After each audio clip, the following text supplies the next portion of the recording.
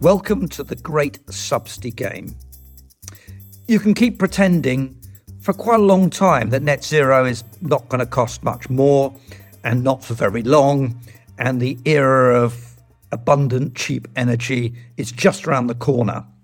But eventually the truth will be out, and it is. It's going to be very expensive. Worth doing? Properly? Yes. Pretending it's cheap? No. And the dam has broken on this cheap illusion. Everyone's in the business now of demanding subsidies from government.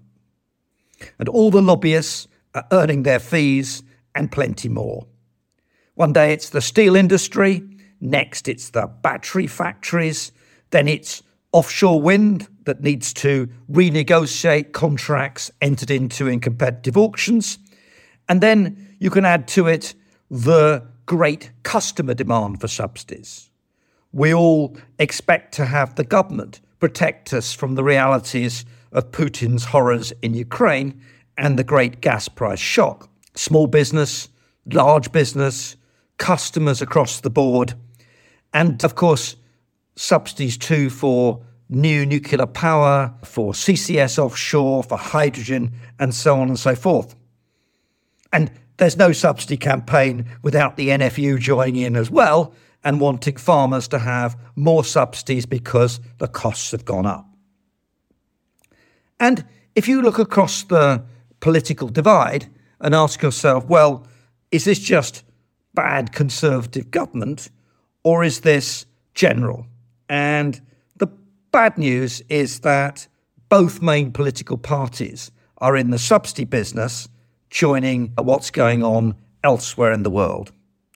Under Labour, it's all of the above, and on top of that, it's Great British Energy, which we were told at the party conference will be the EDF of Britain. And you can bet that if Labour seriously means to get to zero emissions for the power sector, not even net zero, but zero emissions for the power sector by 2030, that if they come into power in end of 2024 or 2025, it's going to take an enormous amount of government money to get over the line. And frankly, it's a pretty seriously lost cause. They're never going to make it by 2030 anyway.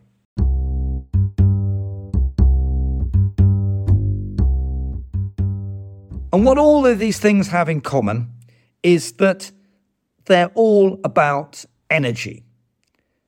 It's, of course, open to other sectors of the economy to campaign for subsidies.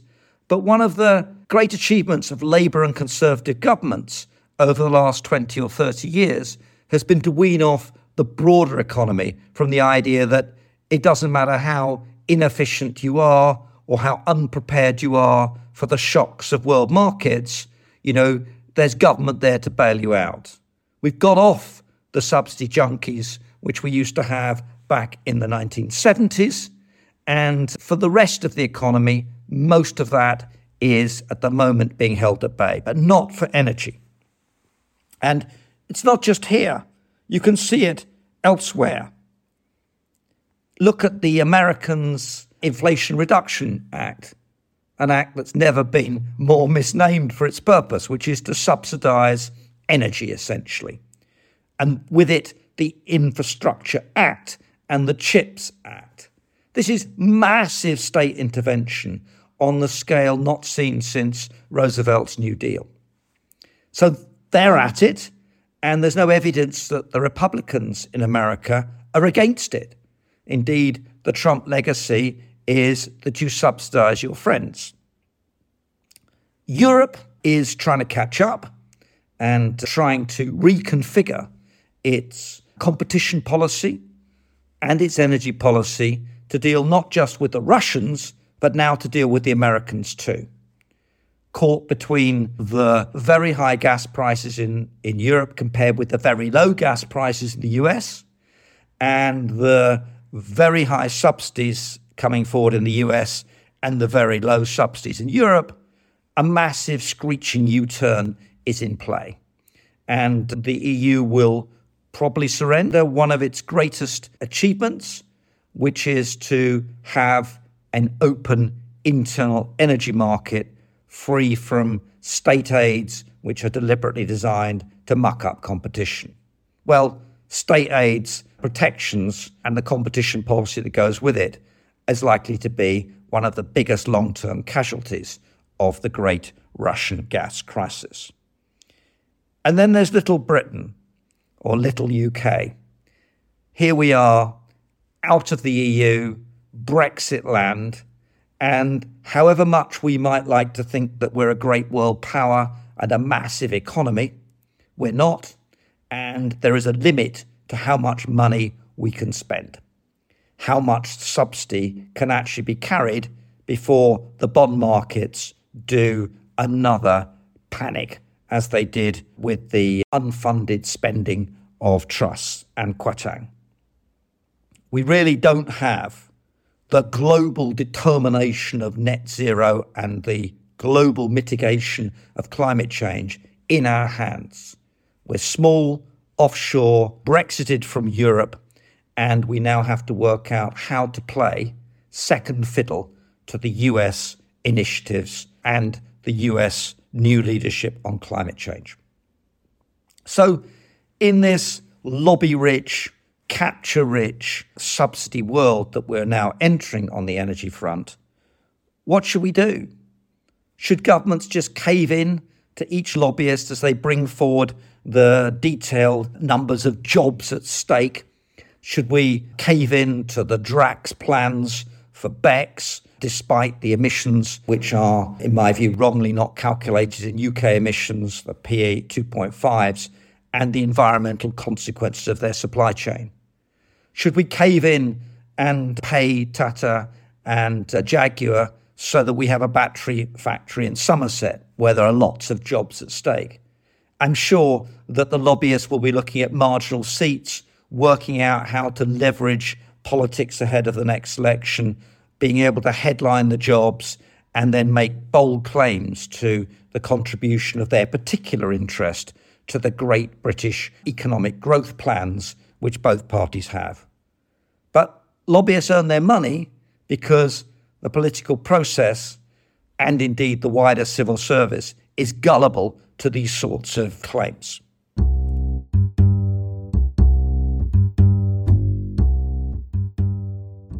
I think what we should do is three things in this new subsidy world. First, we should admit that net zero is not going to be as cheap as many of the activists and quite a lot of the politicians and Skidmore, and indeed even the Treasury too, have claimed. It may be a great economic opportunity. It's certainly something that we should get on with and do, but it's time that we thought quite hard about telling the truth and recognising that there's a limited amount of money that can be spent on subsidies. Subsidies to one vested interest is going to be less money to some other vested interest. Choices will have to be made, and by admitting it's costly and admitting the budget is limited, that means we start a rational discussion of if you want X, then you can't have Y. And that seems to me to be one of the great lessons that politicians should learn from the queue of subsidy claimants at the government's door. And especially in the context that the EU and the US are going to do this on a very large scale. Second, since we've got limited monies and we want the best climate change bucks for our money, then we should think general.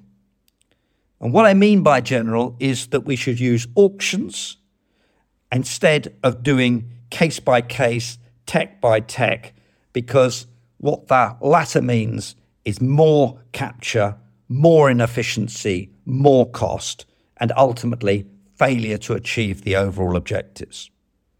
So admit that it's going to be costly, admit that it might be a great economic opportunity, but it's going to be a great subsidy cost too.